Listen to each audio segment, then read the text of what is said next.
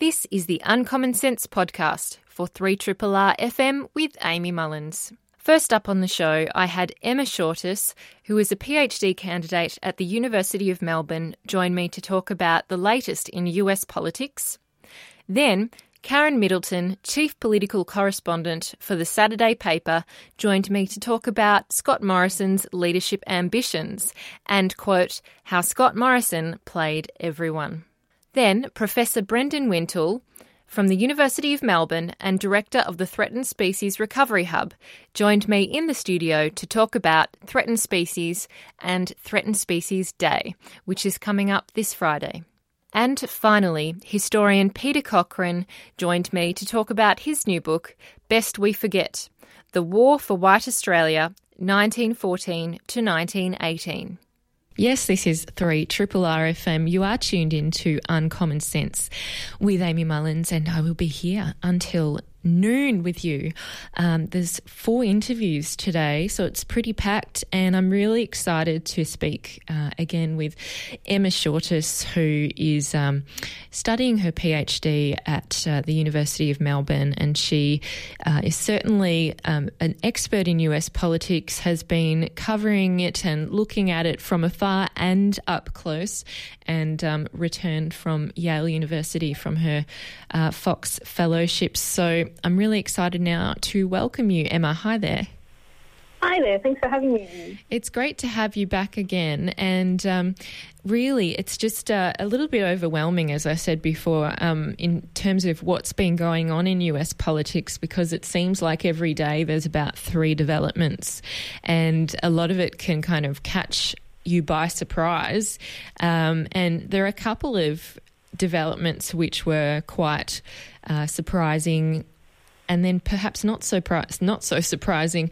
Recently, Paul Manafort, who is an important figure in the Trump election campaign, was found guilty of 8 counts of fraud and money laundering. And then we also saw that Michael Cohen, who was Trump's personal attorney for many, many years, who we know has been involved in a range of payoffs. He pled guilty, in fact, to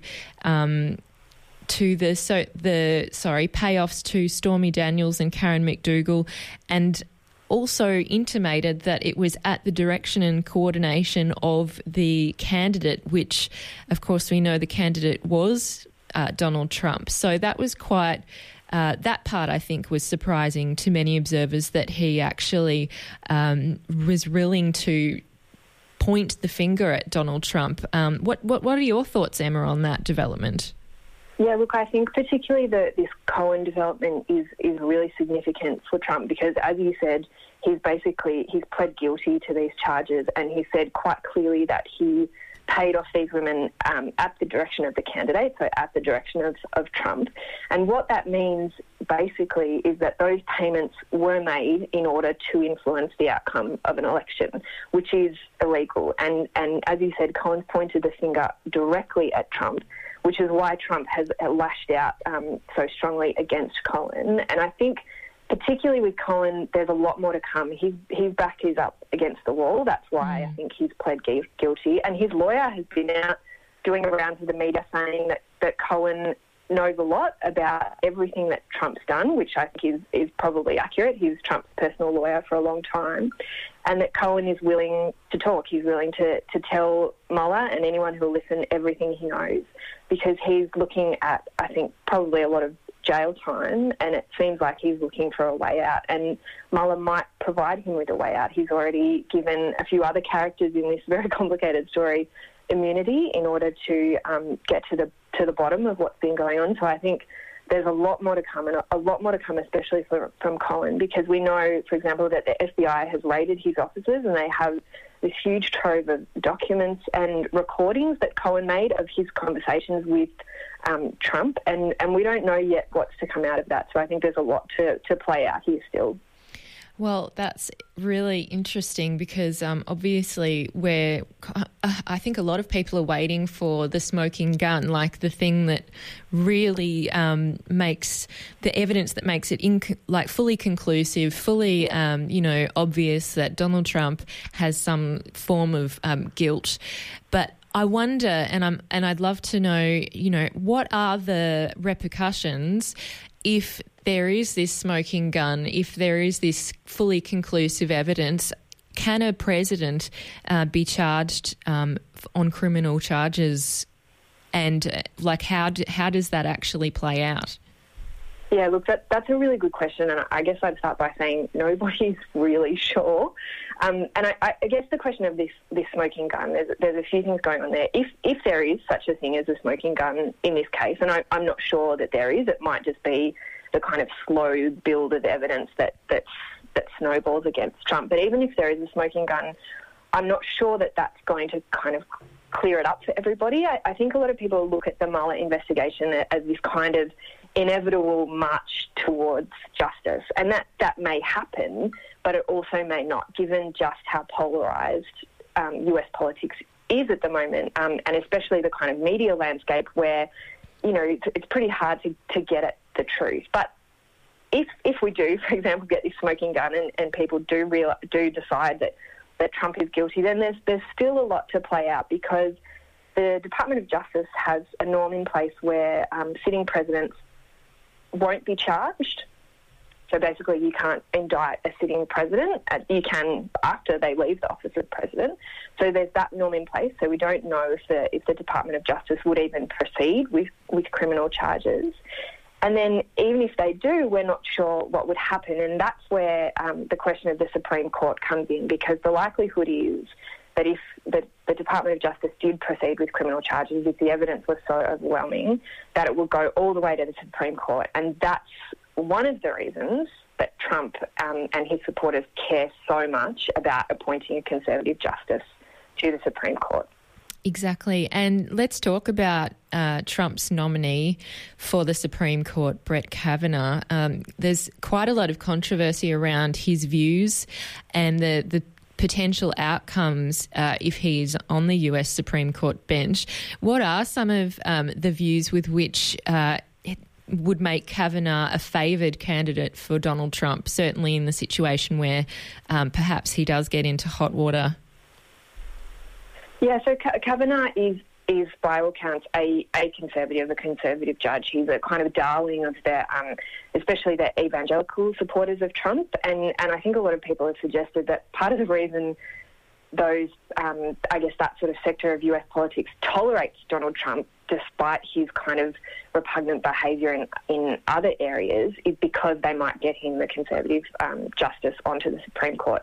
So Kavanaugh has very conservative position on Roe v. Wade, which is the judgment around women's right to access abortion. So that's really important, a kind of ideological crusade, particularly for evangelical Christians in the US.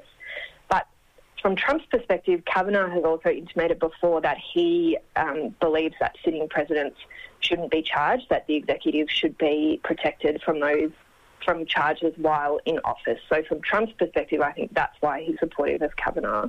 But it's also, as I said, really important for Trump's base, for the conservative base, to get this justice on the court, because Kavanaugh would tip the balance of the Supreme Court to the conservative side. So you'd have, in a kind of pretty crude estimation, you'd have 5 conservative judges and 4 more liberal judges. So it would be huge and can potentially shape US politics for generations if he is appointed. And there is a Senate hearing being conducted this week with Brett Kavanaugh. What is that process, and how likely is it that the Senate would try and block his appointment? Yeah, look, it's kind of an interrogation process where Kavanaugh goes before the Senate and he's asked questions by sitting senators about his record, about the kinds of decisions that he would make. So it depends on numbers, basically, in the Senate. So they've got to get a majority in order to get him appointed. And at the moment, it's, I guess I would suggest that it's likely that he will get appointed, but it's by no means certain, because there are a few senators who might waver, and the role with the death of John McCain, it will depend on who replaces him and when. So the numbers could be tricky for Republicans, but I think they're on Republican side in terms of getting Kavanaugh appointed, and they will do everything in their power to get that done. And you mentioned there John McCain. There was some controversy around the fact that Donald Trump didn't want to put the flag at half-mast, I believe, for John McCain. What kind of, pettiness has been between those two men? Because it seems like when John McCain voted against Donald Trump's healthcare bill, that really rubbed him up the wrong way, and which probably wasn't the first time either. But there certainly seems to be, this kind of, sadly, this negative reaction and response, even in death, to John McCain.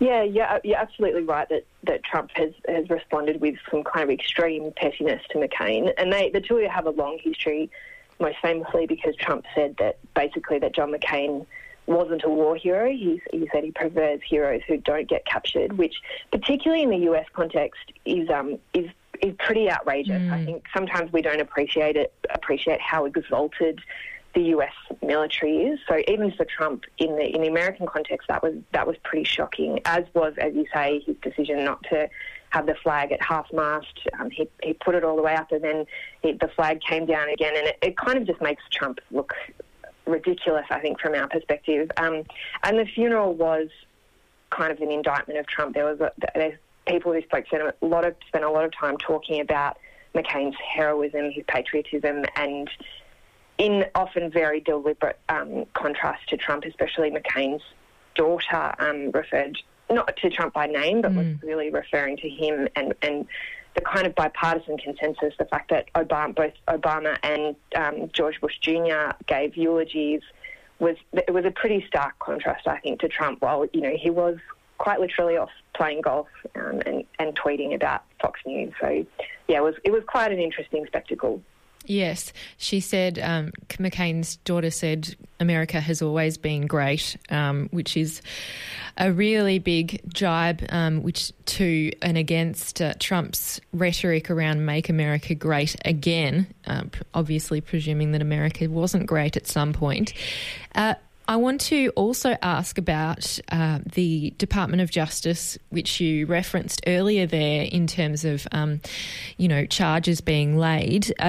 Donald Trump is very unhappy with Jeff Sessions, the Attorney General who heads up the Department of Justice, once again, and said that, he tweeted, actually, unfortunately, it's all about tweets, isn't it, that he was very unhappy with Sessions, and that he could actually, his decision to prosecute and pursue two Republican lawmakers may jeopardise the Republicans' chance of holding on to their seats in the upcoming midterm elections. Could you talk a little bit about this development, and also why the midterm elections are so critical for the Democrats and the Republicans in terms of influencing Donald Trump and his power?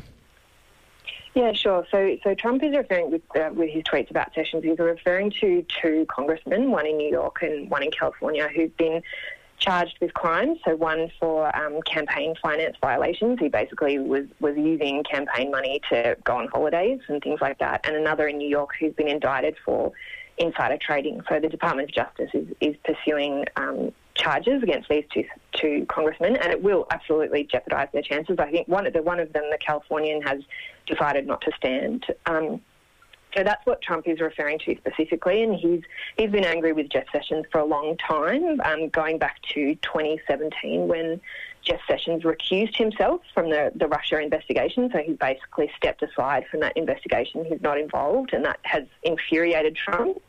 So with those tweets just over the last couple of days about Sessions, Trump has kind of intimated that he might even fire Jeff Sessions after the midterm elections, depending on what happens.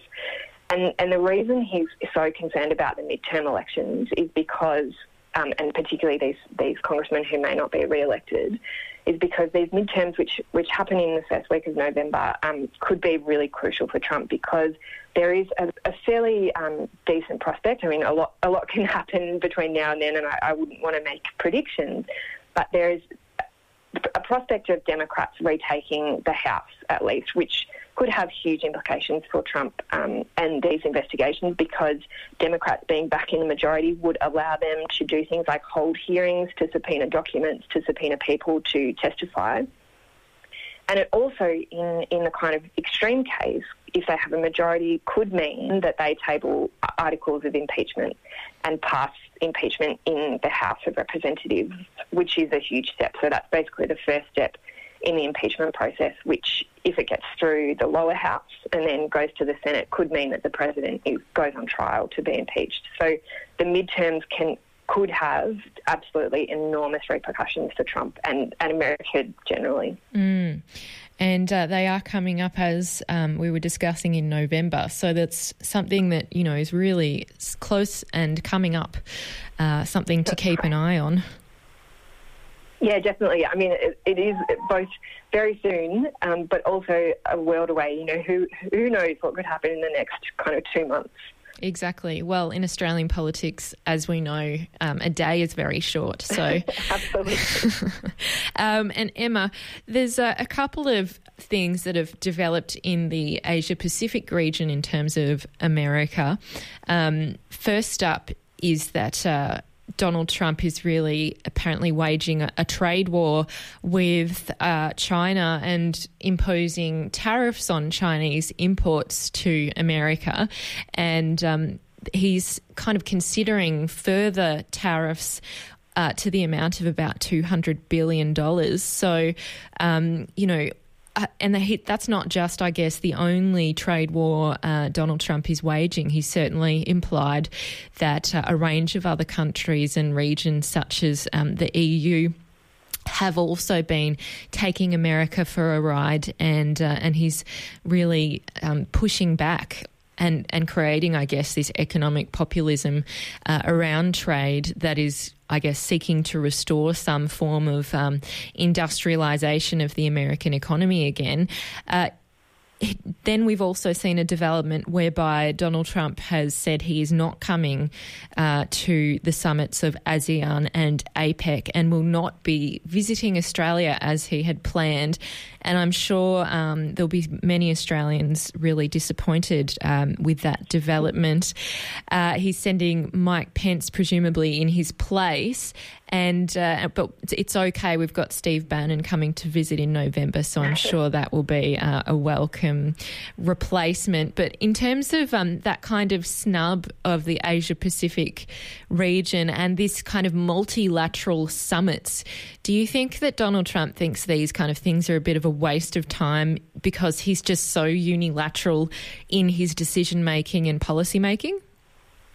Yeah, I do, absolutely. I mean, and just as you said, we've seen Trump kind of ramping up his rhetoric around these multilateral deals over the last week or so. So he even threatened to withdraw from the World Trade Organization, which, while I don't think it would happen, I think we have to take these threats that he makes seriously, because it's hard to predict which ones he's going to follow through on and which ones he isn't. But I absolutely agree that Trump's not particularly interested in multilateral forums like APEC and ASEAN for a few reasons. One of them being that they don't allow him to shine, and also that these kind of multilateral negotiations are difficult and they're complicated. And Trump, he bills himself as this kind of phenomenal negotiator, but really he prefers, I think, to deal with kind of one-on-one autocrats like Vladimir Putin or the North Koreans, because it's kind of simpler when you're dealing with someone who basically has ultimate power. Negotiations are easier. You can just deal with one person. So he's not interested in these multilateral forums. But also I think dismissing them and not turning up to them is a pretty easy political win for him and his base, because, as you said, he engages in this kind of economic nationalism. So shunning these forums allows him to say to his base, look, I'm standing up for America and America's economy. Trade wars are good and they are easy to win, as he's kind of famously said. But the repercussions of this are potentially pretty enormous. the trade war or the so-called trade war that he's waging with China, as you were just mentioning, is having economic repercussions and some pretty bad ones for sectors of the American economy, not least agriculture. And the idea that Trump can kind of unilaterally put in these tariffs without some kind of response from places like China and the European Union, which has already responded, is pretty ridiculous, and I think playing with fire. And that's where Trump's influence on the global order potentially can have a real impact on us here in Australia. And I guess just on that, on the Australian connection, I think it's not particularly surprising that Trump has decided not to come to Australia. There's not a lot for him here. The Australian government has made pretty clear that they're going to stand by the United States basically no matter what Trump does or says. So, in terms of reinforcing the alliance, there's not a lot that he has to do there. We've basically showed him that we will continue to uphold this alliance and not push back. And so sending Mike Pence is really enough. So as much as our new Prime Minister, Scott Morrison, might be disappointed, I don't think he should be that surprised. No, apparently they got along very well over the phone, though, when Scott Morrison made it a priority. One of the first things he did as Prime Minister was call Donald Trump. Yeah, look, he did, and I mean that's not unusual with Australian Prime Ministers. It's common, and it's also common for American presidents to make congratulatory calls to our Prime Ministers. We often have these kind of symbolic little moments, but in terms of the actual alliance, not much. Well, I think basically nothing will change in the foreseeable future, given the signals that the Australian government has been given to the US. I think the alliance will continue on as it has, which for me, in my own opinion, I think is pretty worrying when you have somebody so unpredictable in the White House, somebody who is prone to lash out, and is particularly prone to lash out in the area of foreign affairs when domestic things are not going well for him. Yeah, exactly. And it does remind me, though, that Malcolm Turnbull and Donald didn't necessarily get along that well. So I don't think it'll make much of a difference to our country's relations, as you say, but it was interesting to see the different personalities perhaps get along better than the kind of bluster of Malcolm Turnbull. But Emma, it's been really great speaking to you, and I really value and appreciate just how much insight you've given us today, and I hope we can get you in the studio in the future to talk more about all these developments which continue. Yeah, look, I'd love to, Amy. Thanks for having me. I'm sure there will be more developments. There certainly will. Thank you so much. 3RRR. You are tuned in to Uncommon Sense on 3RRR FM with Amy Mullins.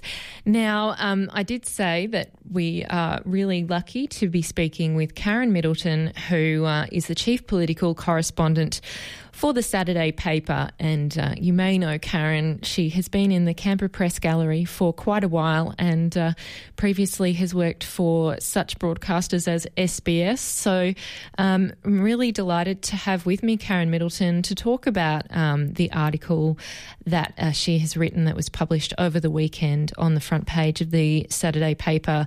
And it was called How Morrison Played Everyone. Thank you very much, Karen, for joining me. Thanks, Amy.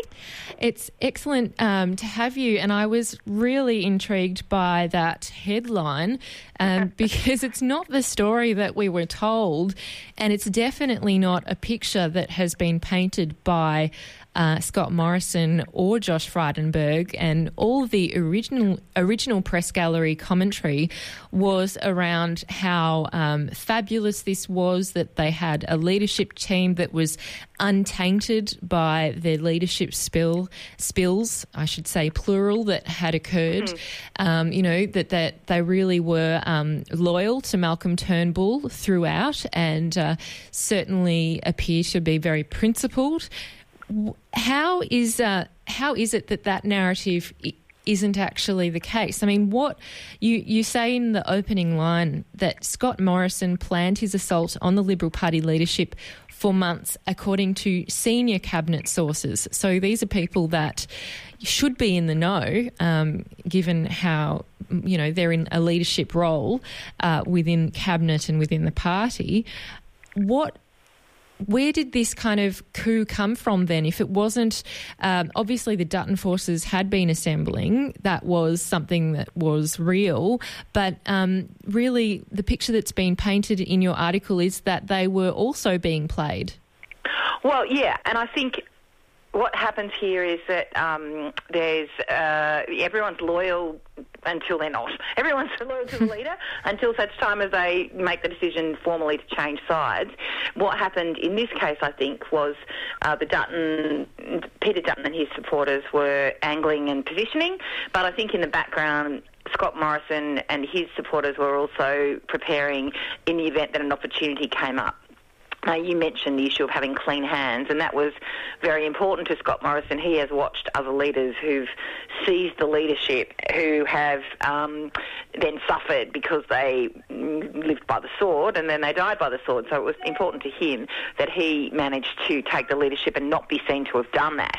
But he also had to be in a position to take it if the opportunity came up, because in order to do that, you have to not be the one that does the initial challenging. So he needed to be manoeuvring in the background and making sure that if there was a challenge mounted, that he was in a position to come through the middle. And that's, I think, what happened. So that's why I think there are senior Liberal figures saying they believe he was preparing. I revealed in that article that that before the Longman by-election, there were a pair of by-elections recently in Queensland, they were actually being seen as a big test for Bill Shorten, and they were a big test for him, and he passed them. But there was also worry about what would happen in the Longman by-election for the coalition, and rightly so, as it turned out. And before that, Malcolm Turnbull, who was then the Prime Minister, wanted to make a policy change to try and improve their chances in Longman. They've got these promised corporate tax cuts for the very largest businesses, and there's been a lot of unhappiness about them going to the banks, given what's happening in the Banking Royal Commission. So he wanted to remove the banks from that, to remove the corporate tax cut from the very top layer, which would have basically just cut out the banks. And the people who opposed him were Scott Morrison and Matthias Cormann, the finance minister, who in the end ended up supporting Peter Dutton. So it's just interesting that they made a case against removing those tax cuts. And then, of course, the Longman by-election went badly and things started to destabilise for Malcolm Turnbull from there. So the suggestion now is that Peter Dutton's camp did the active destabilising, but when it was so rocky that there was to be a challenge, and Malcolm Turnbull called that challenge on himself, the Morrison people were ready to pounce and managed to make sure that it ended up as a contest between Peter Dutton and Scott Morrison. Once Malcolm Turnbull was out of the race, Morrison could formally declare.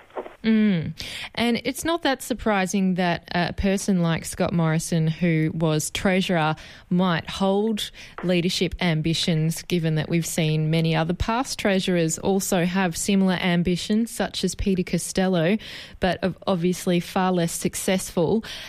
Scott Morrison, he is also a Conservative, although he was really, in a relative sense, appearing to be a moderate candidate. It's really not the reality, though. I mean, do you think that there was some level of coordination going on behind the scenes in terms of immediately preceding when Turnbull called on that vote, in terms of the Morrison camp? If you mean coordination with the Peter Dutton camp, no, I don't. I think the people in the Morrison camp were ready with scenarios if certain things were to happen, and one of those was if Malcolm Turnbull decides to call on a snap leadership ballot, what will we do? Because there had been ructions over the weekend prior to that and suggestions that there might be rumblings against Malcolm Turnbull, and then as I also revealed in that story, there was one Liberal backbench MP who had decided that he was going to stand up in the party room meeting that was scheduled for Tuesday and demand that Malcolm Turnbull resign. And it's amazing how frequently when these things happen down the years that there's one backbencher, sort of an outlier, who decides to do something that precipitates everything else. And Malcolm Turnbull got wind of this and decided that he was just going to call on a vote on the spot to avoid that happening and creating more unhappiness, and to try and blindside Peter Dutton, who was the only candidate he knew about at that point. And it's a good idea, and it could have worked, except that he didn't anticipate Peter Dutton getting such a high vote in that first ballot. And in fact, nobody really did, including Peter Dutton. It was a bit of a surprise to his people. And what that did was make them think they had more strong support for Peter Dutton than they actually had. And the reason is that a number of people who were supporting Scott Morrison voted for Peter Dutton to keep that issue alive and to make sure that there was going to be a second vote. Because in the end, history tells us whenever there's a first ballot against a Prime Minister that is not an absolute wipe-out decisive win for the incumbent Prime Minister, if the challenger gets a substantial-sized vote, then there's always a second one, and usually the incumbent loses. And that's exactly what happened this time, and it was votes of Scott Morrison's supporters that made sure that it did. Yes, and you write that in that second spill, where the first vote was obviously to spill the leadership positions, there was a vote that was 40 to 45 in favour of spilling those leadership positions. Yeah. And that was one of the other really revealing votes in terms of Morrison backers coming voting forward.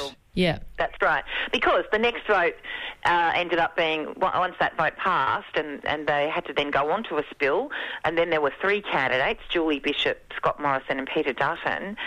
Julie Bishop got the lowest vote and was knocked out first. None of her West Australian colleagues supported her, so there was a whole lot of shenanigans went on there in favour of both the Dutton camp and the Morrison camp. But when we saw that next vote, Peter Dutton only got 40 votes, so there were 40 solid supporters of Peter Dutton. If it was only the Dutton supporters who wanted a spill, well, there would have only been 40 votes for the spill, but there were 45.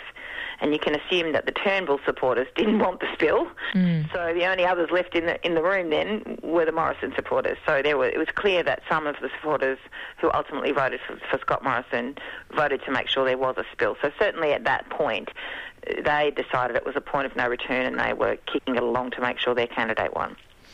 And do you think that in terms of, your sources and how they have responded to you and the inquiries that you've been making, do you think there has been now an acceptance of what has happened and that Scott Morrison is the rightful winner and that he, will not be undermined?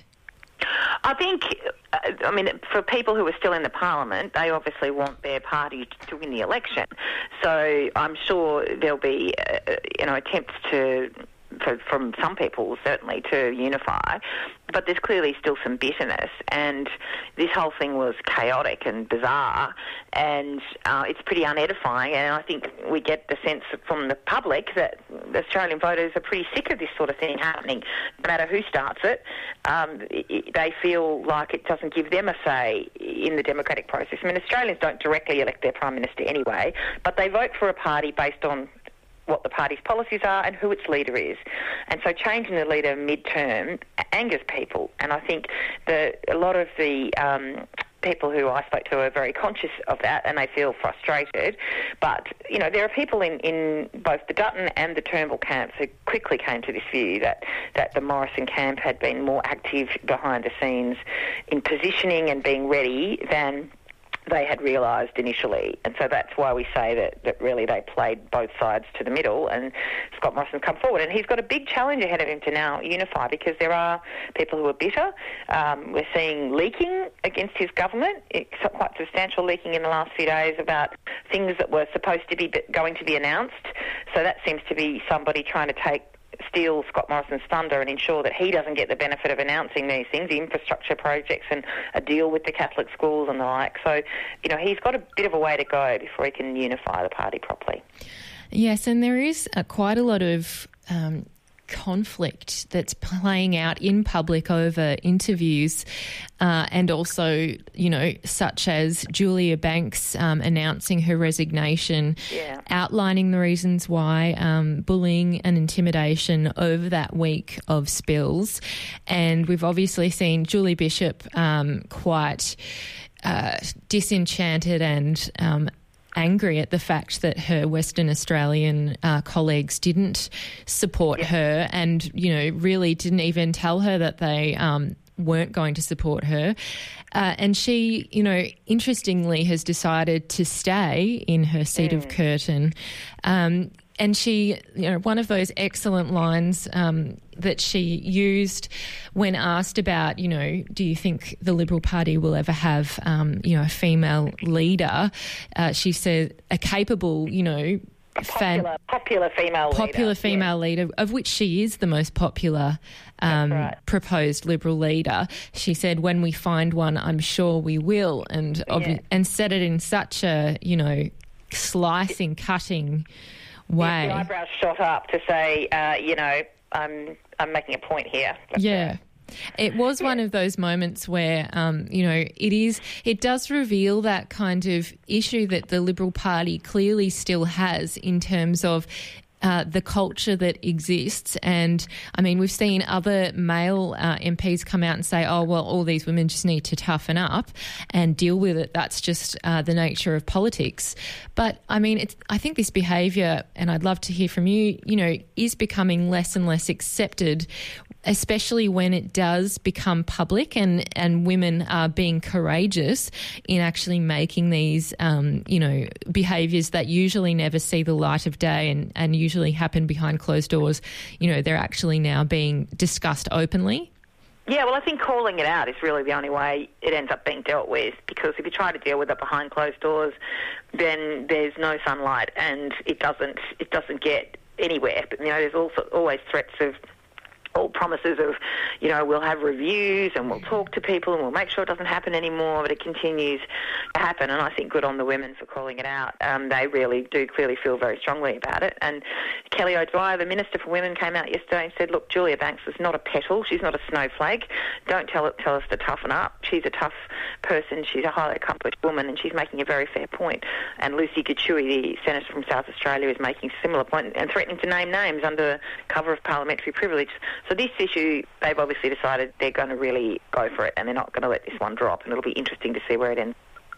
Exactly. And, Lucy Gachui really has nothing left to lose, given that she, in the pre-selection contest, really has been put in an unwinnable position and is unlikely to return as a senator. Well, that's right. She agreed to join the Liberal Party. She was originally a Family First senator. That party collapsed underneath her. She joined the Liberal Party instead, but she's now going to be the subject to the power plays in South Australia, and she'll be at the bottom of the list. So she's facing that sort of pressure on lots of levels. Maybe part of it's because she's female. Maybe part of it is because she's an outsider and not a factional player. But one way or another, she's going to struggle, yeah. Yeah, it is a bit surprising, I guess, that she didn't go down the independent route, which a lot of the other people have done. Well, you struggle even more, I guess, if you're just an independent and you don't have any recognition, really. She won. She was low down on the Family First ticket. She won by accident because Bob Day lost his position in the Senate, and she was replacing him. But she would find it very difficult without a party to be re-elected. So I guess she figured her chances were better with the Liberal Party, but she was always going to struggle in the factional power plays. In playing politics. Yeah, in her interview with Patricia Karvelis, it did kind of seem that she wasn't all that interested in the game that is politics. No, and a lot of people are very sick of the game that is politics. There are games that are played, though, which is... that's the way it is, unfortunately. And you've got to find a way to work within that system if you are going to engage in particularly party politics. So, that's a tough thing for her to manage, and it's a tough thing for everyone who joins a large party to manage. But it's a reality, I'm afraid. Indeed.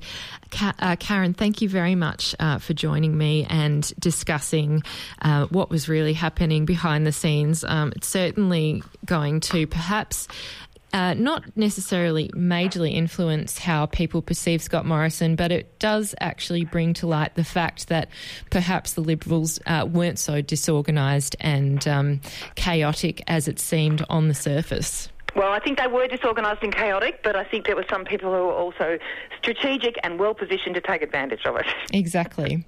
Thanks so much, Karen. Thanks for having me. 3RRR. You are tuned in to 3RRR FM. This is Uncommon Sense, and I'll be with you until noon today. I said that I will be speaking about threatened species on the show, and I'm really pleased to have back in the studio with me Professor Brendan Wintle, who is a professor in conservation ecology at the University of Melbourne, and he's also the director of the Threatened Species Recovery Hub, which is a really important part of this puzzle when we're talking about threatened species, because it really brings together the work of many scientists and academics and conservation ecologists who are working to protect and actually bring back, I guess, in larger numbers, those species that are threatened. So I'm really glad now to have Brendan with me. Hi there. Hi, Amy. Thanks for having me. Yeah, it's great to have you back in. And I really always enjoy speaking with you because it's always really enlightening as to I guess what's happening with threatened species. It's something which, we see prop up, I guess, in our Twitter feeds or in news stories. You see, this animal is endangered and, there's so many issues going on. It's kind of hard to keep track and also to have an idea of the bigger picture in terms of Australia and what's going on. But the reason why we're talking about threatened species on the show this week is because it's Threatened Species Day on Friday. Can you share a bit about the significance of this day that's coming up on Friday? Yeah, thanks, Amy. It's a really important day for us. So Threatened Species Day is a day when we reflect on extinction, what extinction is, how we lose a species, we lose the last individual of the species, and that's it, for something that's probably existed on the planet for millions and millions of years. Threatened Species Day was specifically set up on September the 7th to commemorate the death of the last known Tasmanian tiger in a zoo in Tasmania in 1936. So that's 82 years ago that the last Tassie tiger died, and so I think it's very appropriate that we have our National Threatened Species Day on a day when we lost such an iconic species. And of course, since then, we've lost many more species, equally tragic in each case. And there's very many touching stories that come out at this time of the year about people who've witnessed the last of the last disappearing. There's a really moving story, I think, about the last call that was heard of the Christmas Island pipistrelle, which we lost a couple of years ago from Christmas Island, one of our 30-odd mammal extinctions that we've had in Australia since European settlement. So, there's ecologists who are out there trying to find and bring this species in for captive breeding when they realised that the population was crashing, and they recorded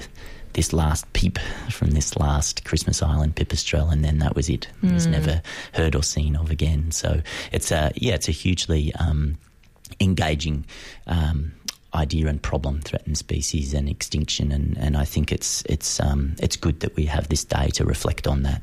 Yes, exactly. And I'm just curious in terms of the Tasmanian tiger. I mean, was Australia and particularly Tasmania aware of the, I guess, threat to that tiger and just how few their numbers were at the time? Because obviously you said that that tiger was in captivity.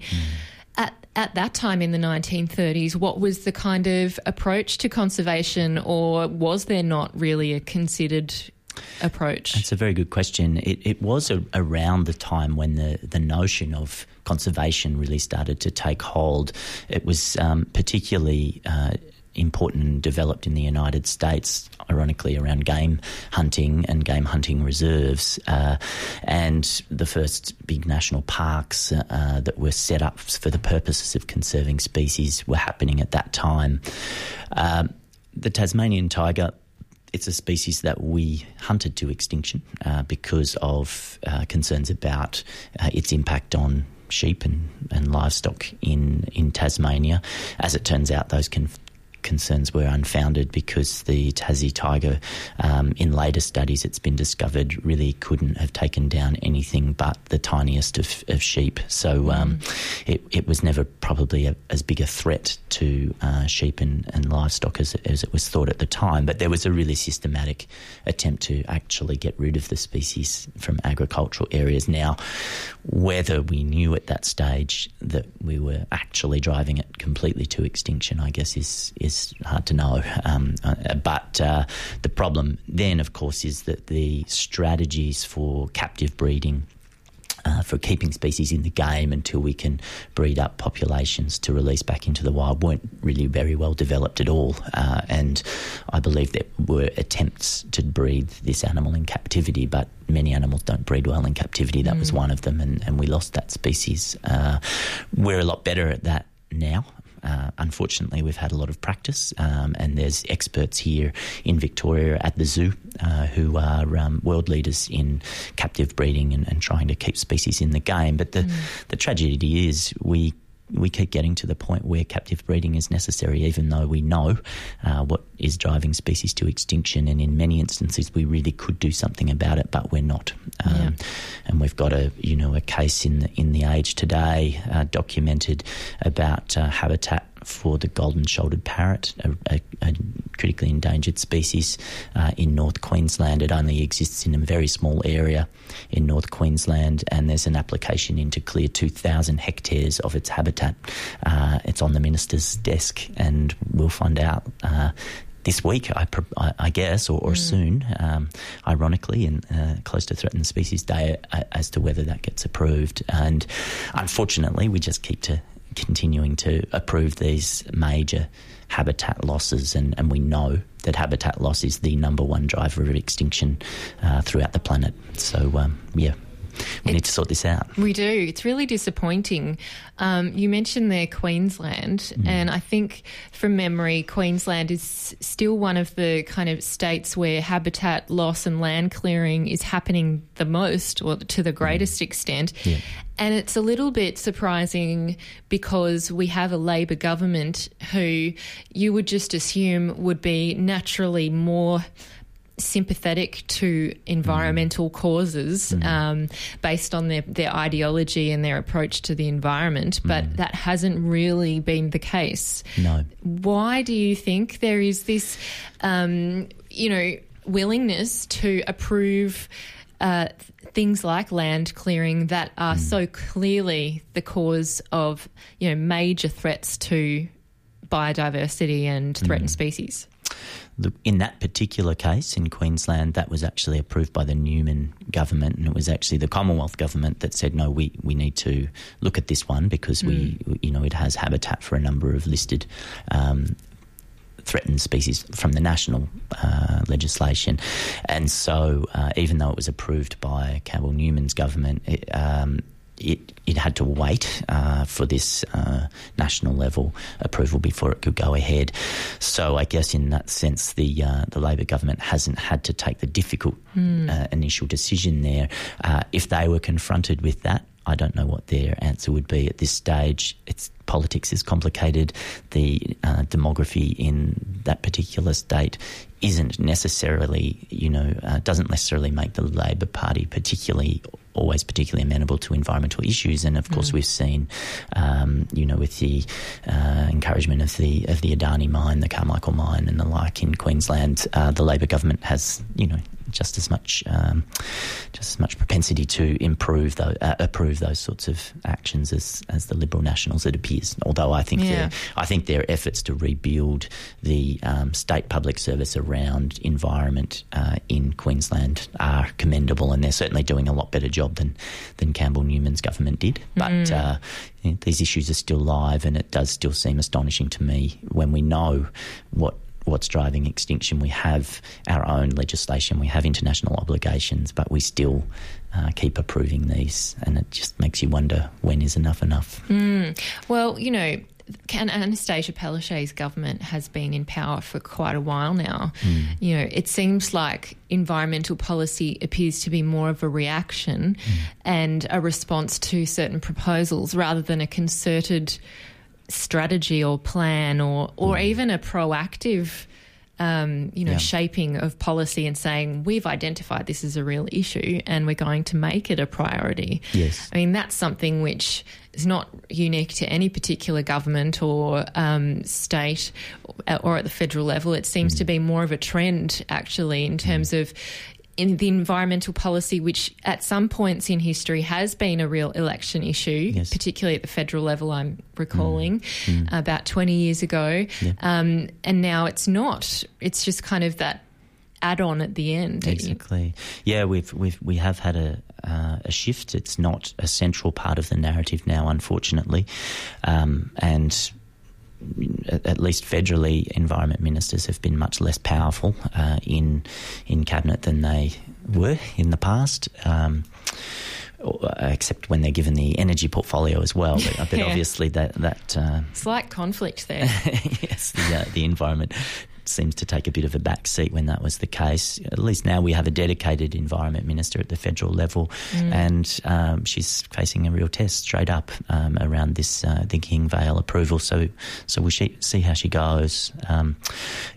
Look, coming back to this issue, it's really up to us and everybody to actually bring biodiversity, environment, threatened species back into focus in the political theatre. We've got to actually have good campaigns, and we have to find a way to get buy-in from voters about this issue.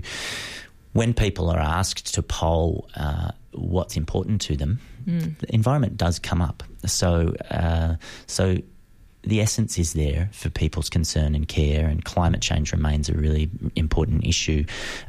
Recently, the World Economic Forum listed biodiversity loss and ecosystem collapse in their top 10 risks to business globally. It's there, people are aware of it, people who are educated about it and people who aren't have a feeling for threatened species, have a feeling for biodiversity, that this is really important. So really, I think what we need is actually leadership from politicians and someone to harness that feeling, harness that undercurrent, and see if we can bring it up to the forefront of public policy again, which is where I believe it deserves to be. If you think about biodiversity and how much we depend on nature for our own existence, it seems rather astonishing that we can continue to ignore it in that way.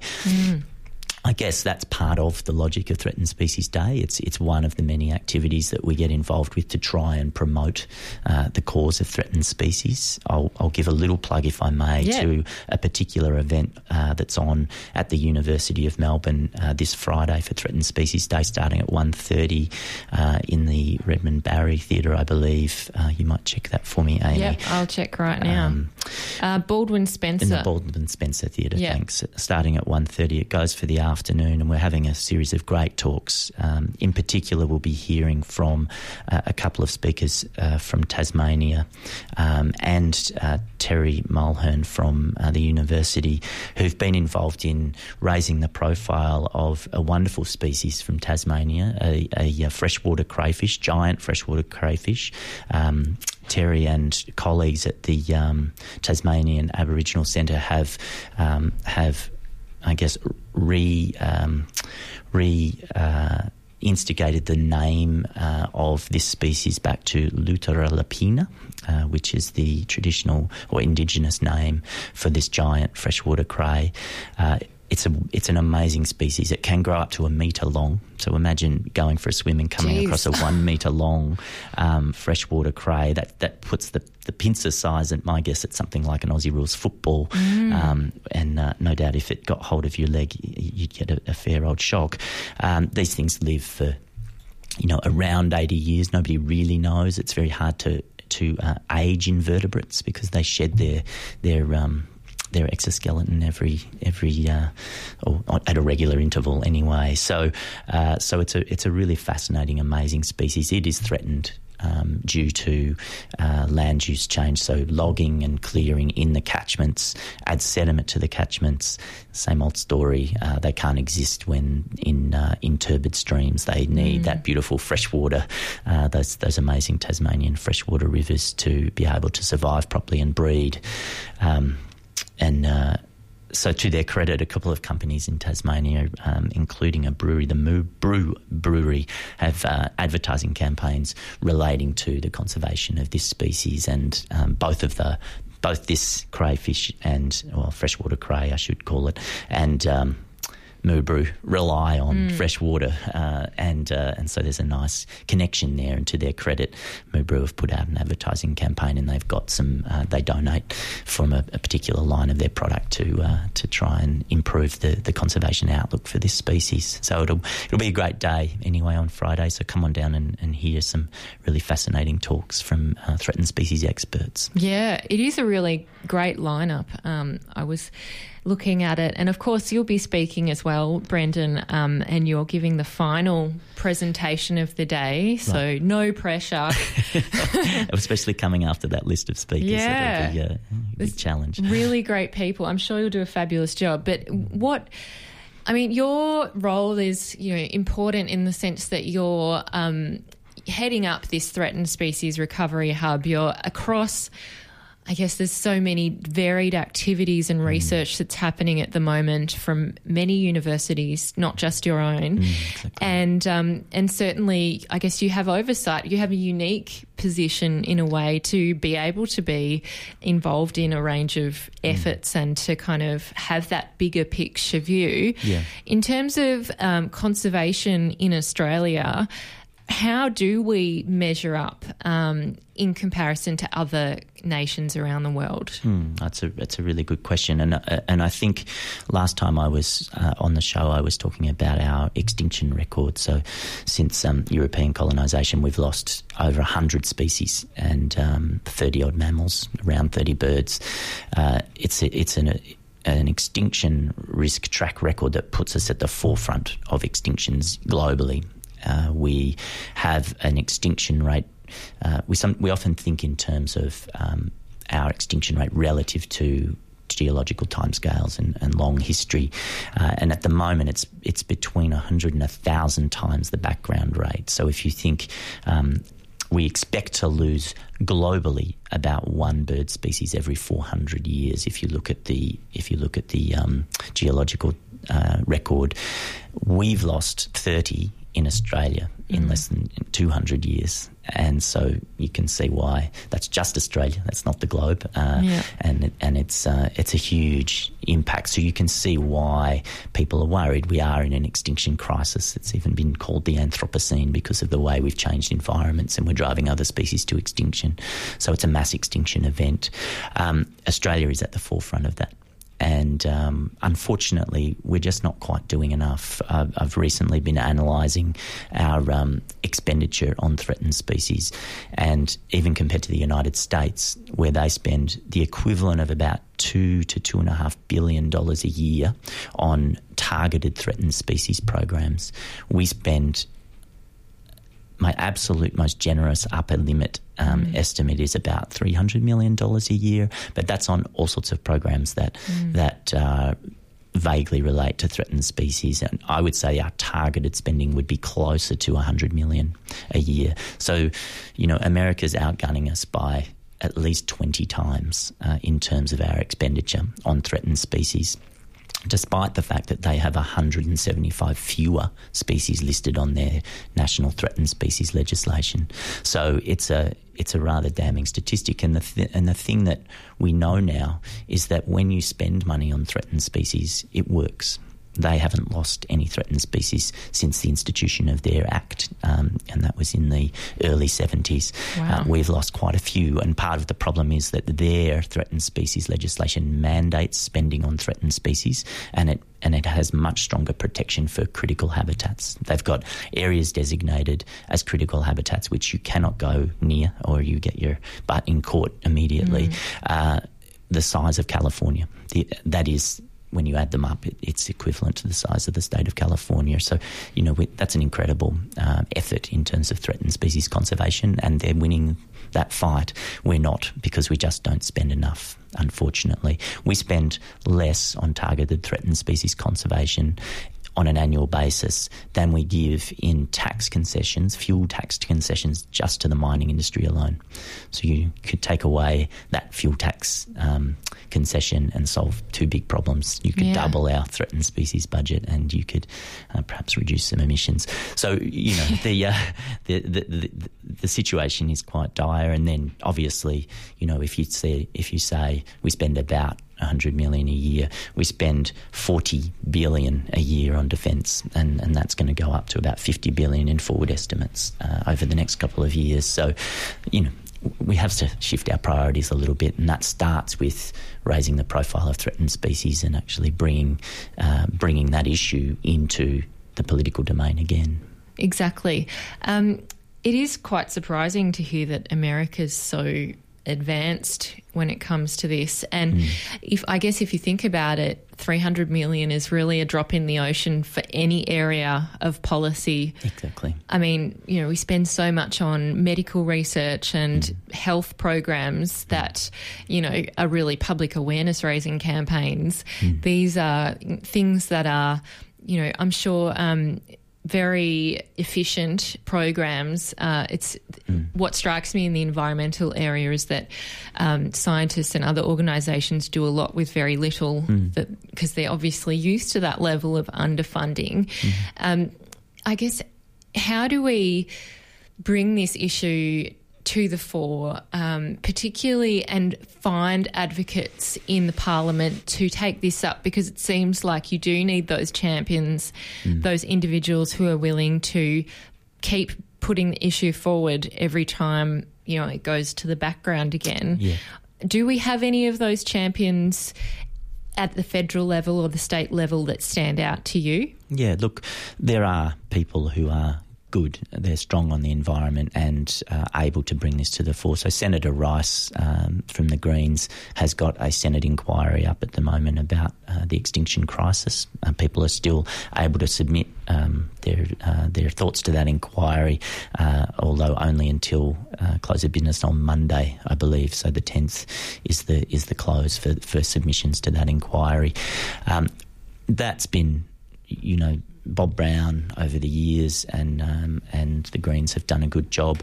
And as you said, there were people for whom this was core issue when they were in Parliament. Although that does seem to have dried up. Those champions do seem to have dried up a little across the two major parties at the moment. At the state level, we've had some good champions as well, and John Thwaites was an excellent environment minister, and he did a lot of important stuff, made some big changes. We need that direct action again, and I think this is the thing. We need to keep telling the story that when you spend money on threatened species, you save them. This is not money that's poured down the drain. You can have a lot of great stories. Our Threatened Species Recovery Hub has published a book called The Book of Hope, which is a set of stories about how groups of people with small amounts of funding, as you say, usually, have managed to bring species back from the brink to the point where they're no longer threatened with immediate extinction. And that's, it's important to tell those good stories as well, to highlight the fact that we can solve these problems if we put the resources towards it, and people can make a difference. It's usually individuals. It's one champion from these recovery teams, from these groups, that really drive the conservation of species. So that's a really key issue. The other thing too is probably and we're in a fortunate position under the Threatened Species Recovery Hub because we have been given this opportunity to be sort of a somewhat coordinated lead organisation in threatened species research. So that's sort of to the credit of Minister Hunt, who actually set up this program and identified the need specifically for a Threatened Species Recovery Hub. So that's been a great initiative, and it's allowed us to tell a number of these stories, and that's important. Telling the stories is important for a start. We also have 120 projects across the country working specifically on the ground to try and support threatened species recovery. So that provides some of the knowledge needs. but you then need to back that up with action, and action costs money. Yeah, it does. And it reminds me, like you mentioned that Senate inquiry, I remember there was this kind of flurry on Twitter. I think it was during Senate estimates, one of those estimates at least, where the public service was there to talk about their knowledge of threatened species and what was actually happening to, coordinate an action plan, or do we actually know the number of this particular bird or mammal that currently exists. And I think from memory, and I'd love to, hopefully you can correct me, that they basically couldn't actually give an answer as to how many of a certain species that was really, well known to be endangered there still was, and they had to take it on notice. And it kind of revealed a bit of a blind spot, so to speak, around this kind of issue. Yeah, look, I don't remember exactly that issue, though. It's probably, in fairness to the people who are in the Environment Department, they are operating on tiny budgets. They have had massive cuts to their department over the last 5-10 years. I would say they're about half the size they were about 8 years ago. So they're trying to do a lot with very little. There's 1,800 species on the threatened species list. These are species that have been judged by scientific experts to be close to extinction or close enough that they get on this list. And so that's a big job. And the people at the top of that department, it's probably difficult for them to tell exactly what's going on with each of those listed threatened species. That said, I think it does reflect a bit of a lack of focus in politics at the moment on this issue. It would be great if we had champions at that level who were able to be successful in winning over the hearts and minds of politicians, and then, because once you do that, it's not such a big step for them to win over hearts and minds of people. If they are pushing an issue like this, because who hates a threatened species? It's a great issue for politicians to get on board and do a good thing for. And as you said, we currently spend a drop in the ocean. If we spent 10 drops in the ocean, if we increased our budget tenfold, because of the efficiency of threatened species actions, we could probably conserve 10 times as many species as we currently do. Yeah. So I think it's that kind of return on investment that you get when you spend money on threatened species. Yeah, and you, in the latest kind of booklet or newsletter from the Threatened Species Recovery Hub, one of your statistics that is cited is really clear. It says that 80% of Australians do not want further extinctions and are willing to invest in preventing them. So, I mean, that's a huge resounding yes in terms of population's support of conservation, and particularly of those that are, coming up to the brink of extinction. When you've got that level of buy-in from the community, it's kind of hard to see how you're in a losing position as a politician. Look, absolutely. And it is bamboozling to me, I must admit, because there's a lot of non-controversial things you can do to improve outcomes for threatened species. So we know that a huge part of the impact on threatened species is feral cats and foxes. That's been recognised. That's been a big flagship issue even for this current government. So why aren't we spending 5 times the amount of money we're currently spending? Just chip into that coal fuel subsidy a little bit and actually put something towards something that is going to be popular with everybody. Getting rid of foxes is something that's popular with landholders and farmers and of course people who are seeing the response of threatened species in the environment. So yeah, I don't really understand why we don't spend more on those types of issues. The flip side, of course, is, the King Vale clearing application case, where you actually have very senior people in the government very vocal that this person should be allowed to clear that land. And they'll be putting a lot of pressure, Warren Entsch and people like that will be putting a lot of pressure on the minister, the new minister. She's only been in this job for a few weeks, even that. Even less. Well, she's been assistant for a bit. this is a big challenge for her, because these are the issue around land clearing, sort of the number one driver of extinctions on the planet. It is politically divisive, because there are a lot of people who definitely resent constraints being put on their ability to clear land in order to, make money, and so that is a politically difficult issue for both major parties in politics at the moment, and something that's, we need more of a discussion about that publicly, so that we can actually deal with that slightly more politically tricky side of the equation. It's not scientifically complicated. We know the answer. When you clear habitats, you lose species, and we've got a very painful demonstration of that in Australia over just a couple of hundred years.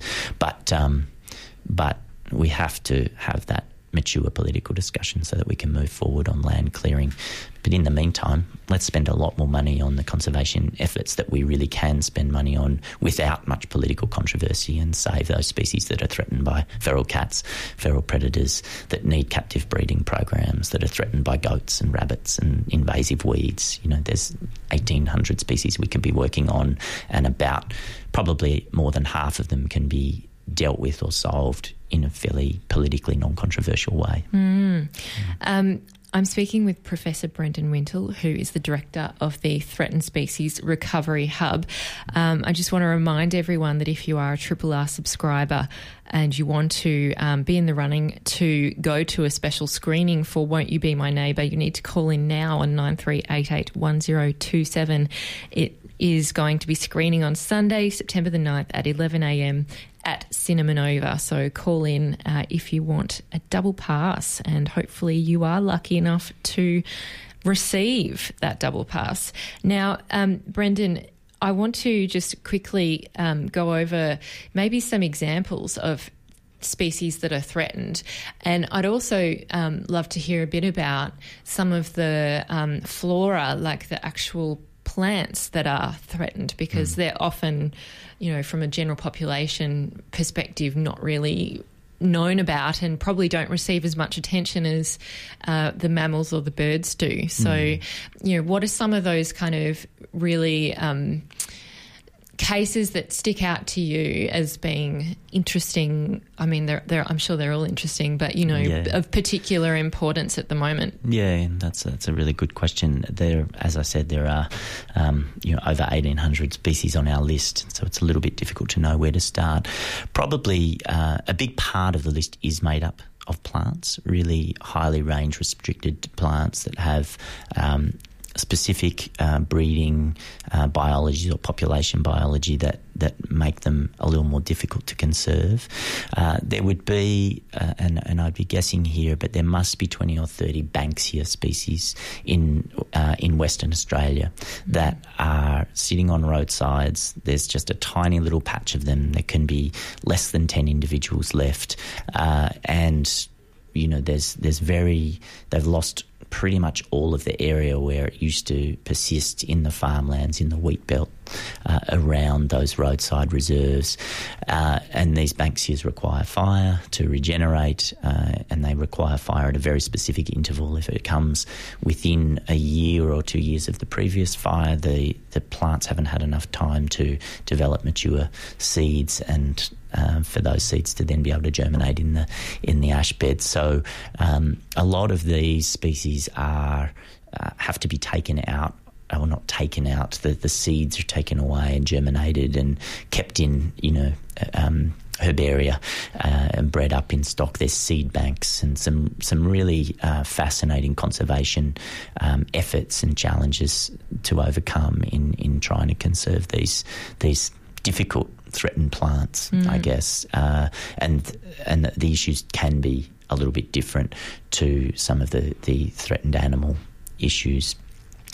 Often when you have such a tiny population, you have inbreeding depression in the plants, and sometimes it's just too late. If there are too few individuals, you can keep the material going for a few generations, but then these plants lose their ability to actually germinate and produce viable seed. So a lot of those species are kind of walking dead. There's a number of species. There's a particular Banksia in New South Wales. The name just eludes me for a minute, but its last population is just on a roadside where they're wanting to develop a major highway, and so rather than shift the direction of the highway away from where this species is, they're engaging in attempts at translocation, and these species are really hard to translocate. It's very difficult to have successful translocation of any plants, to be honest, and we've had that experience here in Victoria with a bunch of species that we attempted to move off development locations. So it just gives you a sense of the challenge, the sort of popularity problem that rare plants have. You just don't get people out chaining themselves to the last couple of little straggly Banksias on the roadside to protect them. And so, there are dedicated researchers up there who are trying to breed them up and create populations ex situ, but it's very difficult. We have a plant species, spiny rice flower, which is a Pimelia species in Victoria, that has the unfortunate tendency to grow in areas where we're trying to develop new developments on the Western Plains, grasslands. There's been a number of attempts to basically lift the site and take it elsewhere and plant them, get them going in sort of translocation sites, and they just almost never work. It's just not a very viable conservation effort. If you've got Pimelia spinescens, you're probably on grasslands that represent less than 0.1% of the pre-European extent of these basalt plains grasslands. So we've basically cleared or altered beyond recognition this ecosystem type in Victoria through agriculture and now through urban development. Why would we be trying to lift these plants and move them? It's the last 0.1% of this viable habitat. I think that's at the point where we should be just saying enough's enough. So it just comes back to the political narrative around what's important to us. And unfortunately, the house price rhetoric often overcomes the last 0.1% of the basalt plains grassland as a conservation issue. So again, it's a public image problem. It's a political leadership problem. If the minister was standing up and saying, we can't compromise on the last 0.1%, we've done enough damage here, let's move this development somewhere else, let's pay a bit more and put it on some land that's currently agricultural land or something like that. So these trade-offs come from politicians, and their views come from people. So it's up to us all to really change that narrative, I think. That's so true. And presumably there's a reason why these types of species have thrived in that particular area, and why perhaps translocation wouldn't be that ideal. That's right. I mean, for the most part, these translocations will, involve an ecologist, and they'll be, so they won't be trying to take them to an area where it's twice the rainfall or completely the wrong soil type.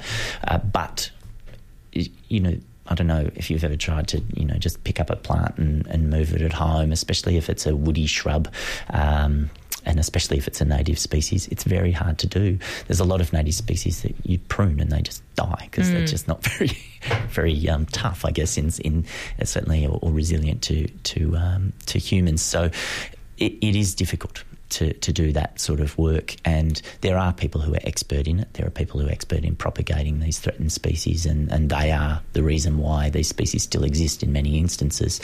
But really we have to come back to the difficult question of, when do you say we're no longer going to try to move this species, we're just going to leave it where it is, and we're going to conserve that habitat, and we're going to try and restore some new areas.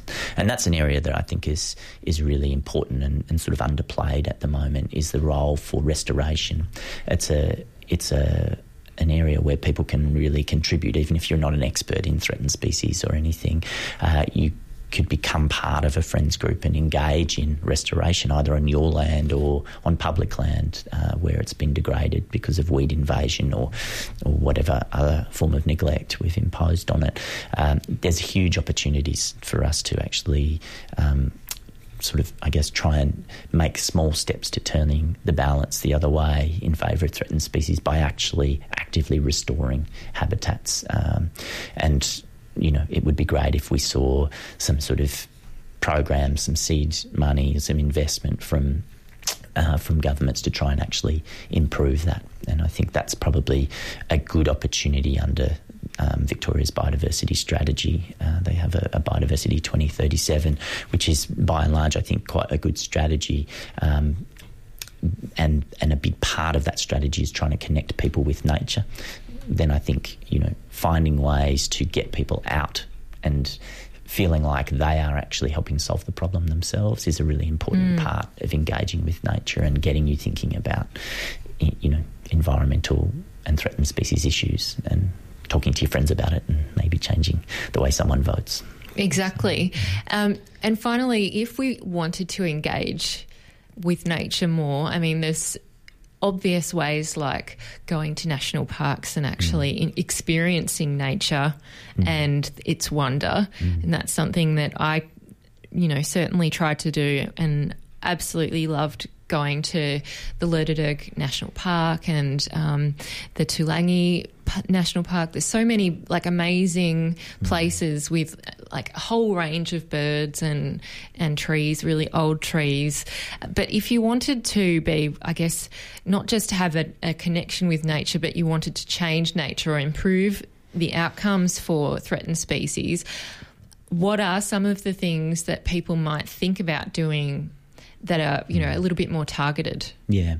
Look, well, there's so many things. I mean, you can start by getting out and becoming part of a friends group. So the Mary Creek, friends group. There'll be similar groups across Melbourne and across Victoria that you can become involved with.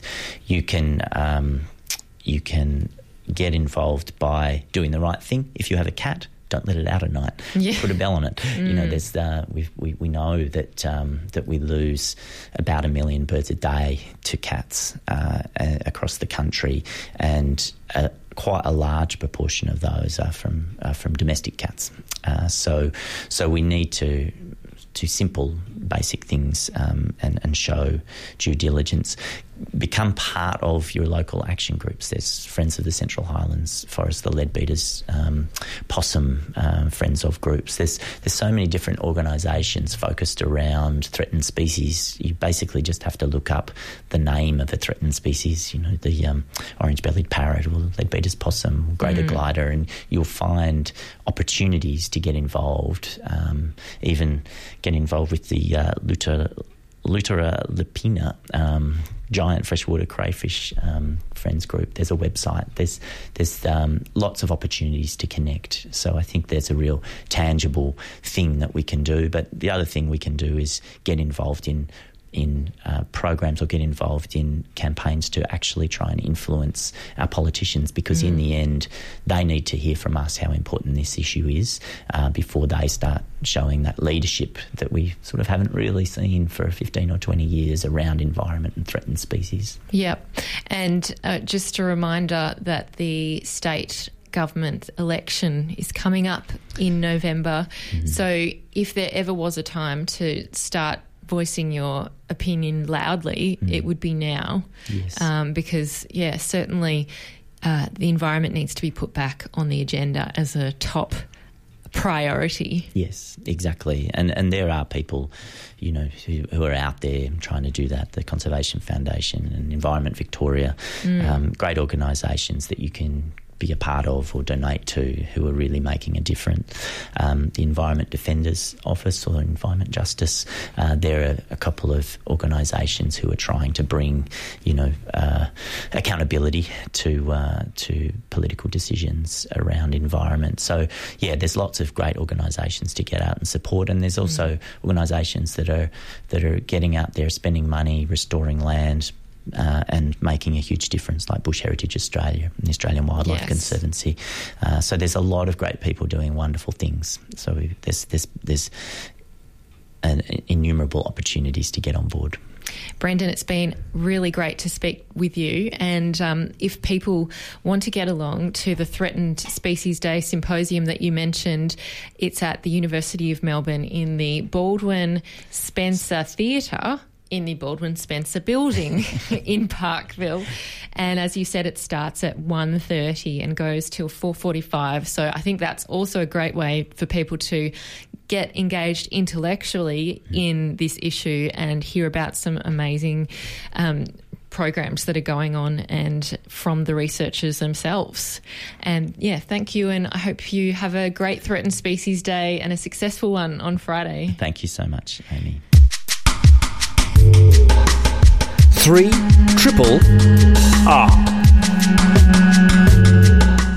You are, as I said, tuned into Uncommon Sense, taking you through till noon.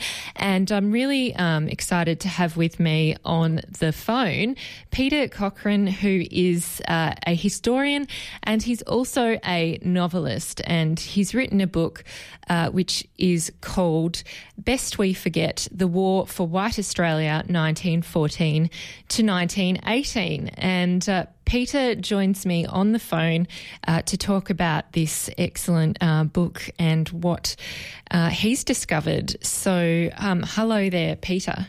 Hello, Amy. Great to be with you.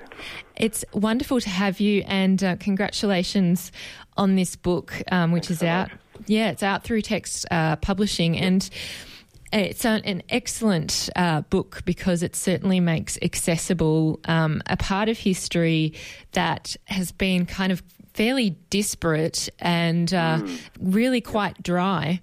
And from my perspective, I was fascinated by, the background to the White Australia policy and certainly the conscription referendums that occurred in the World War I, and really were such a microcosm of the kind of conflicts that existed at the time, the divides between Protestant and Catholic and workers and business. And, it really did kind of highlight the divisions and the kind of political lines that existed, even though the party lines were a bit more blurred, as we'll get to find out.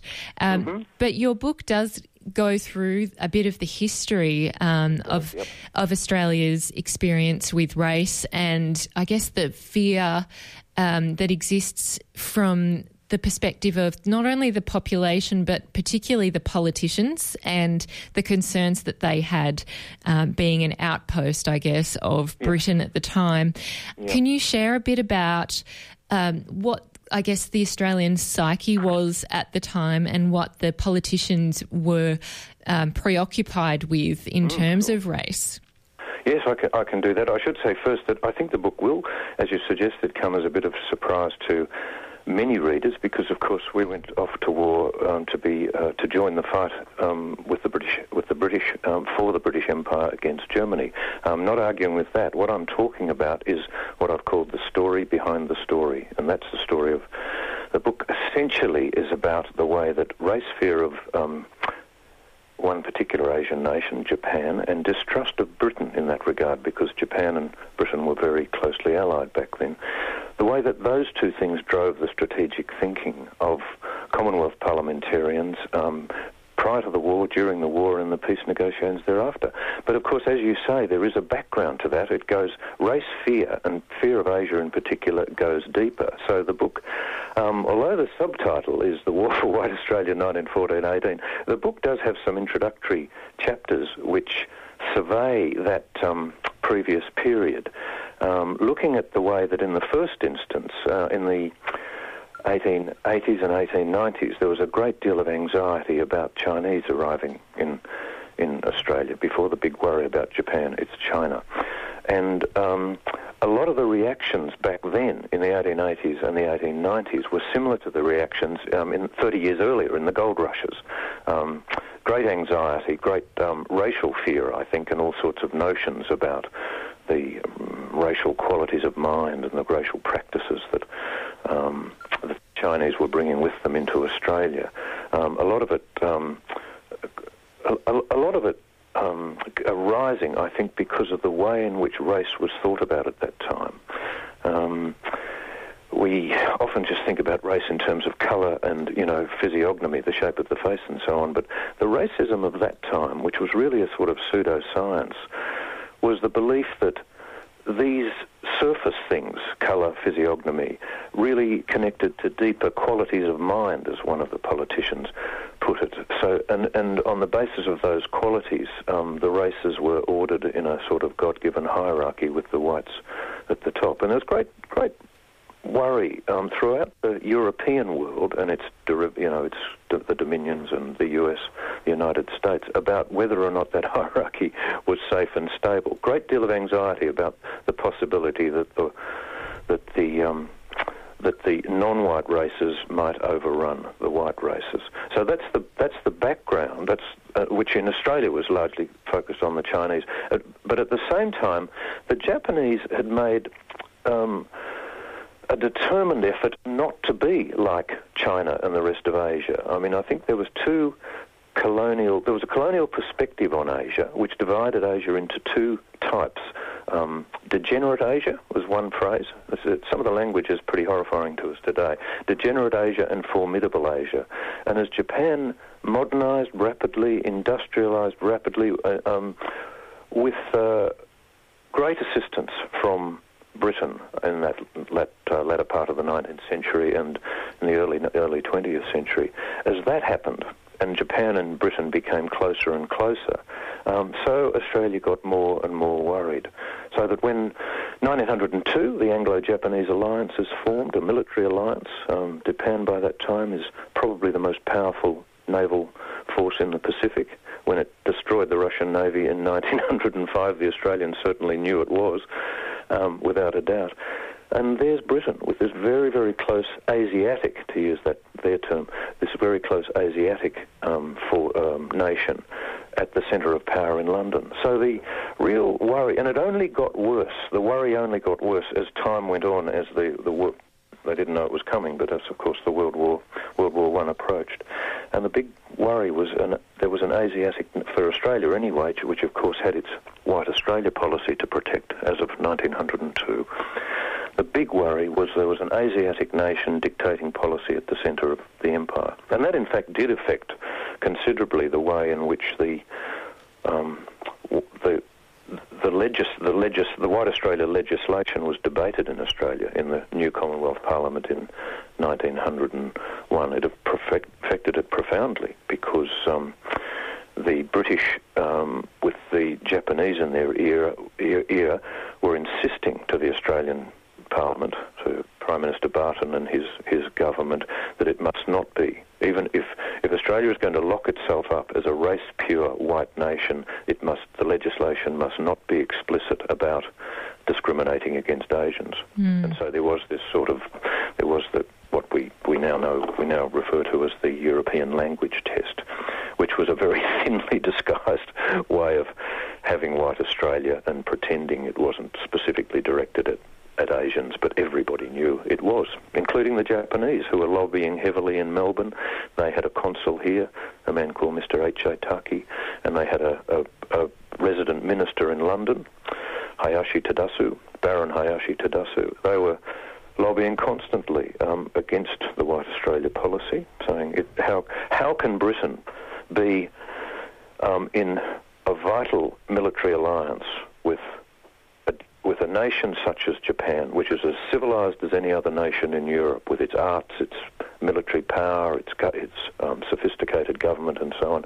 How can the empire have a country like Australia that is actually traducing us at every turn? I mean, the debate for the White Australia policy, or over the Immigration Restriction Bill, as it was called in the 1900, which I've dedicated Chapter 3 to that. Chapter 3 is called The Declaration of White Australia.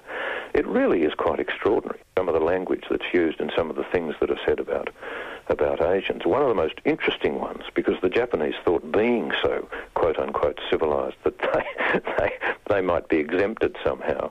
But one of the most interesting arguments was that the more educated an Asiatic is, the more cunning he is. And that was repeated on a number of occasions in the debate, that it's no good saying they're civilised, it's no good saying they're educated. That means they're more cunning. And I don't know how much you want me to say about that debate, but it is very interesting. Well, yes, it is interesting, and I know you've gone into a lot of detail in terms of looking at the transcripts in Hansard, and it is really enlightening to see the primary evidence on the record. Sure is, yeah. Yeah, and every MP, as you said, had kind of a different approach, different arguments, but they all had similar themes, which was that, this is a battle. It's a survival of the fittest. It used a lot of social Darwinism to support, support the legislation that was actually really entrenching the White Australia policy in everything we do, but particularly in immigration. So, I mean, just some of the things that has been said. Alfred Deakin was one of those politicians that didn't necessarily hold back in terms of sharing what he really thinks in terms of the Japanese.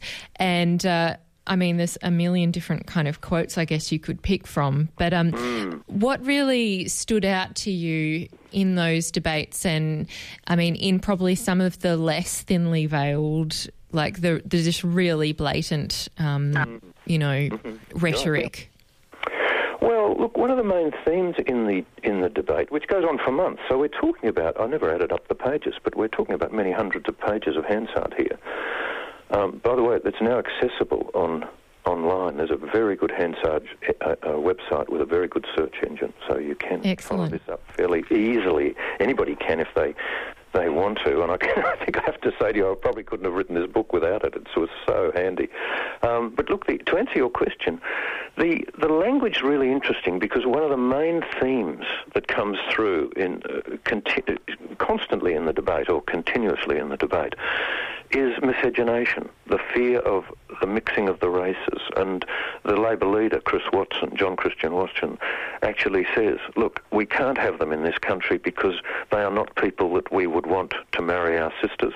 They're not people we'd want to share our table with at home. They're not people we'd invite into our home, etc., etc. And the idea was, and so some of the language, the talk was of things like race pollution, race dilution, the white blood getting thinner and thinner, language like that, which again, as you suggested before, is to do with the social science associated with race thinking in the late 19th century and social Darwinism. A real fear that if the higher races and the lesser races, and again I'm using the terminology of the time, were to interbreed, another term, then the lower races would always bring down the higher races. It would never work the other way. And there's some pretty shocking, at least from our 2018 point of view, some pretty shocking talk about that. It did go on, and I was surprised to find that miscegenation was one of the really main themes. That related, by the way, to the great value that the Commonwealth parliamentarians who are debating this bill put on white Australia itself, or race purity, or the idea of the last continent on earth that could in fact wall itself off, retreat into racial seclusion, and have this kind of pure white nation. The really important point to understand is that this at the time was understood as a positive ideal, a very good thing. And not only that, it was understood, there's no shame about this. There was great pride, that's the point. It was understood as the prerequisite for all of the great ambitions, the high aspirations, the plans for reform, for a bigger, better, brighter Australia. all of that, it was accepted, I think, widely accepted, that all of that hinged on race purity, because, as I said, if you didn't have race purity, the understanding was you're only going to go down. But if you have, the other side of that coin is if you have race purity, you can indeed embark on this. I mean, the timing on this great, social national experiment called Federation, the new nation of Australia, the timing's really interesting, because I suppose you'd have to say there are reasons why Federation happens in 1901, but I think, I've never thought about this before, but I think you could say it's accidental that timing places the new nation, or brings about the new nation at a moment when all of these anxieties are swirling around, and when the thinking about the racial hierarchy and what's going to happen, and where are all the different races going to end up, is really quite powerful certainly in the intellectual culture at the time. I think that's my answer. Does that make sense? Yes, it does. And certainly some of the quotes you highlight happened during the conscription debate, and William Morris Hughes, or Billy Hughes, who was very short and had a really odd voice, a very kind of gravelly, strong, coarse voice. He said that, he was trying to galvanise the Australian men to, quote, fight for white Australia in France. Exactly. Yeah, and I guess that's what this book is doing, is directly tying that anxiety and fear and concern and proactive shaping of Australia as a distinct breed or race behind the strategy to go to war. It was one of the motivations, not the only one, of course. Absolutely. Certainly people were motivated to be loyal to, the empire. But this is, as you said, the story behind the story. How did you, I guess, come across the story behind the story? What was it for you when you were researching that suggested to you there was more of a coherent or intentional strategy? Well, when I was teaching history back in the last century, he says, in the 1980s and 1990s at Sydney University, before I decided to become a freelance writer, I did become increasingly aware that there were about 20 books in the realm of foreign policy, and Australian foreign policy and diplomacy, that were well known in the business, in academe, as it were, but that weren't well known at all beyond that. Some of them were foreign policy books, some of them were biographies. And so, for example, there was a wonderful biography about Billy Hughes, two-volume biography that was written or published in one of them in the 1960s, one in the 1970s. And some of so just as an example, that particular biography by L.F. Fitzharding, had a very fascinating chapter on Hughes's voyage to England in the middle of the war. I think he leaves in early 1916, and he's there in London for quite a while. And one of the reasons that he goes, one of the foremost reasons, is the fear of Japan. What's happened? I think you linked up the background really nicely to the period of the war, and so we are now talking about conscription and the fight around that. What happened was that once the war was underway, and Japan was a major ally, one of the major allies of Britain, Japan's importance only grew, exponentially as time went on, and as the British got more and more bogged down in Europe on the Western Front and so on. And so the Japanese really were kind of looking after the Pacific for what we can now call the Allies, the Entente forces, Britain and co. And they were pressing very hard, for example, for the Australians to. They were using the opportunity, as any self-interested nation would, to press their own interests at the same time as being a very good ally. They were pressing very hard for Australia to join a thing called the Anglo-Japanese Commercial Treaty, which was a complement to the military treaty. But one of the clauses in that treaty was reciprocal rights of entry, residency and land acquisition, i.e. in Australia and Japan. And of course Hughes, who was a race fanatic, would have none of that. That would have imperilled white Australia. So one of his top concerns when he went to London was just that, what he thought was the disproportionate influence of an Asiatic nation at the centre of the empire. And the British were saying to Hughes, look, we need these people. We need this nation, the Japanese nation. You must do nothing to offend them, etc., etc. So, again, he was feeling great pressure to make concessions that would have weakened the white Australia policy. And I think what happened, and I argue this, I think with quite a bit of evidence in the book, is that he became convinced that conscription, i.e. fighting to the last Australian man and the last Australian shilling, was a racial necessity for Australia. So that's the answer. I mean, I could mention other books, but I've just given you the one book that really does focus on this trip of Hughes to Britain.